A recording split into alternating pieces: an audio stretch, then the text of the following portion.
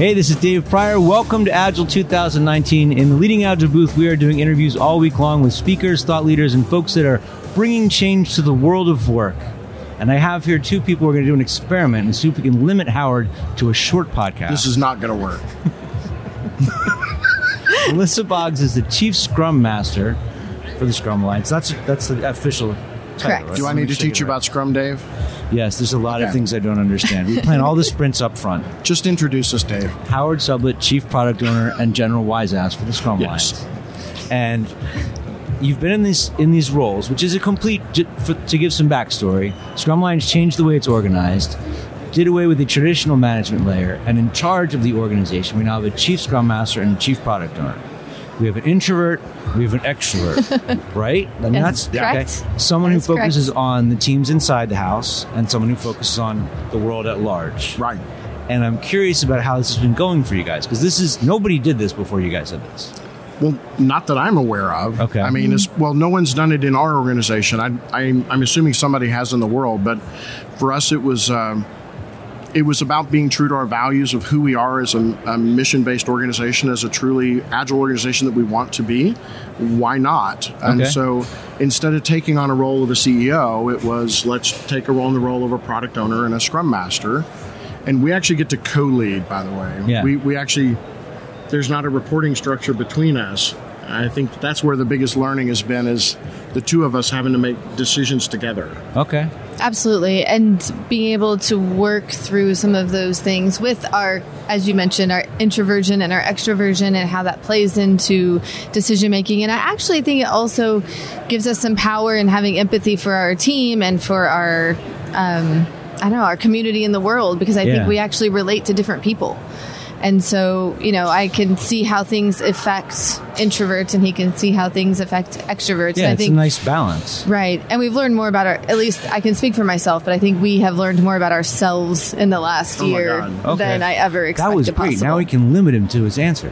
So first I'm going to ask you, what is the most important thing that you've learned about yourself? Oh, my goodness. Oh, gosh, Dave. I don't even know where to start. I know. All right, we'll go with you. What is the most important thing you've learned about yourself? So, one of the things that I've learned is that me being me sometimes can impact others. So I didn't actually realize until I was in a peer-based relationship like this, that me being gregarious and outspoken and spontaneous and all that stuff, trying to co-lead with somebody that was more introverted in that way, could actually have a really negative impact.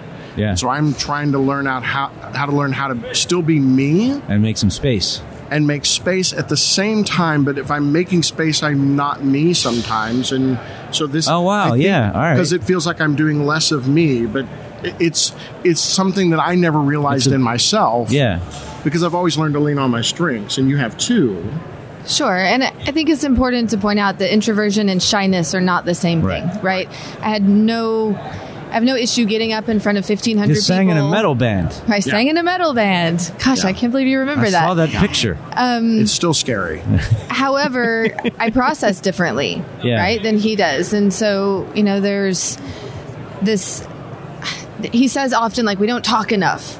And I agree with that. No, we totally talk enough. I talked to you once, that's enough. Yeah. Not at all. But I have recognized, me being me means I need a little bit of time before we have a conversation to kind of work through it in my head.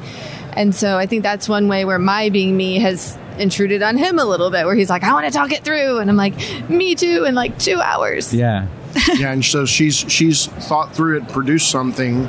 I can't process it unless we talk.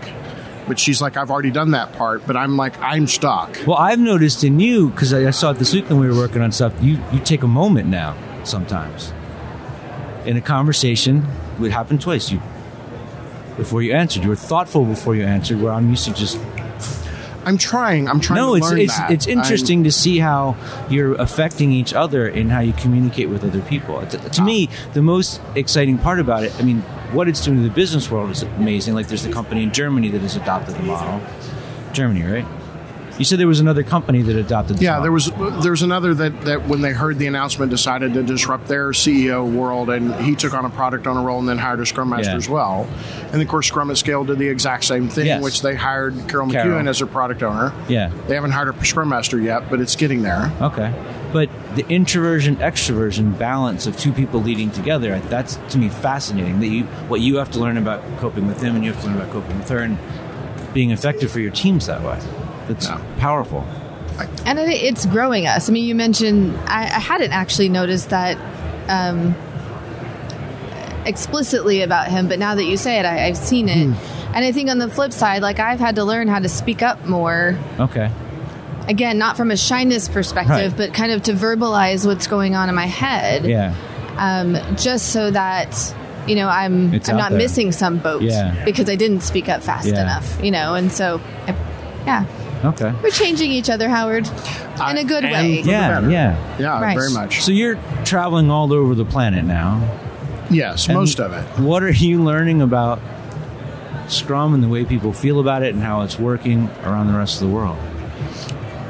I'm being introduced to more and more implementations of Scrum and Agile outside of the world of technology that I didn't know about. Okay.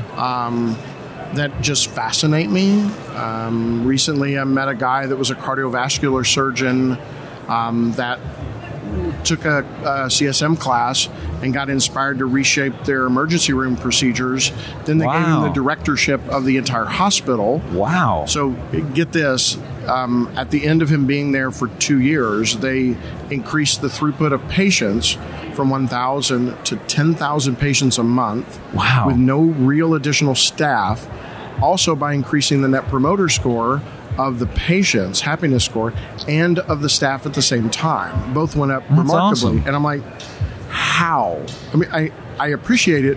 Get that guy to give a keynote. I know. I'm like, I'm inspired. So I keep getting more and more inspired everywhere I go. Okay. I'm also learning about the economies of different countries and different cultures and how cultural aspects of collaboration and being able to pull work to you doesn't work the same in certain cultures as others. Yeah. We're still in more of an authoritarian parts of the world, more traditional. Okay. So, cool. Yeah, I learn something every day. All right. And I have one for you, too. Another thing that happened is they changed the way the inside of the company's organized and got rid of the traditional departments, set up the products or projects, whatever you're calling them, and people got to self-select, right? Correct. And that's more your domain, right? Yes. And actually, they're set up into community teams. Okay. And so each of the teams in our organization has a specific community, or you could more traditionally think of it as a persona. Okay. But that they really, really focus on. And so rather than projects or rather than even products. I mean, products and services are a part of it. Is it more programs? Or? It's programs, product services. It's got to have a name. But it's needs. Okay. I mean, we're a mission-based service organization. So we are here to serve the people in our community. And so getting back to that and like getting to, what does someone need, using our practitioner team as an example. Yeah. If someone has been practicing Scrum and in our community for, say, 3 years, what do they need at that point that's different than the newbie or that's different than the trainers and coaches? Sure. I really kind of laser focus on those people. And it does include certifications. It includes, the products and services that we offer, but it's also, how do we create community around that? Yeah. I remember when I was, 3 to 5 years in, I was burnt out. I was lonely because I was always like the only Scrum Master, and so how do we meet those needs very directly? Okay. So building teams around that. So yeah, it's been a significant change. Okay. And just as an outcome of those things, we just finished 4 sprints, I think. I think within the first sprint, I don't really know, but the first sprint, we were both like, it's sprint review time. We're going to see what comes through the system. We were both just amazed at the number of things that the teams found, knocked out, built stories, and delivered value directly to customers. Wow. Within the first 2 weeks. In these four sprints, we probably have done more good for our communities than in the year or two prior. It's just unbelievable the amount of throughput that's happening and innovation and learning. I mean, the learning that's coming out of every sprint is is just crazy. Wow. I think that's the most significant part. Right? I mean, obviously the value that we're delivering, but the learning on a large scale. I mean, people are learning jobs that they never did before because they self-selected into a team that was like, they needed their skill set, but it was in a totally different area that they had never really focused on before. So which is kind of tearing down any, Richard Sheridan says single towers of knowledge, right? Yeah. So we're now kind of distributing some knowledge throughout the organization. More cross-functionality. Exactly. Yeah. And the learning around how to be a Scrum team and how to, leverage Scrum to meet that community need. It's just mind-blowing. That's because, awesome. Of course, Scrum Alliance used Scrum before in pockets and in different ways, but now it's like... Not company-wide. We're all This in. is it. Yeah. This is very cool. And so what I've been asking folks at the end is how they get in touch with what I'm just going to ask you to share with these folks how they can watch you go through this journey, because you publish stuff all the time. That the two of We're you so do lucky together. that we have an easy answer to that one. Yeah. You have to come to my home and follow me around. No, we decided that this was such a unique journey, and both of us want to be as radically transparent as possible, that we decided that unscripted was kind of the way we wanted to be. We didn't want to be scripted. We wanted to just be us. Right. So we will pull out and you can't script him anyway. You're not going to script me. try. So it was like an easy way to get me to do something. There are no rules, just do it. I like this. So scrumalliance.org/unscripted, and we've been archiving there every Facebook Live, every blog post, every podcast where we talk about our journey, and they're in chronological order. So you'll see us talk about Go through the things whole thing. early on where we're trying to figure things out and where we've made a mistake and where we're learning. It was just an aggregator for us on the website that's open and free to the world to see. So if you're watching this and you're curious about what it would be like to transform your organization with this kind of leadership model, they'll get a sense of that from watching this. Okay, and what if they do want to get in touch with you directly? You want to give your home phone number, your address? That's what I was about to do. They're going to your house. We might as well give your address. So my Twitter is at Hummingbird Agility, which it's spelled weird because Twitter won't give me that many characters, but HMNGBIRD Agility. So definitely you can tweet or email at inbox@scrumalliance.org. Okay. Email for me is hsublett, SUBLETT, at scrumalliance.org or at Howard Sublett on Twitter. Cool. All right. Thank you both for coming by, and I'm glad things are going so well.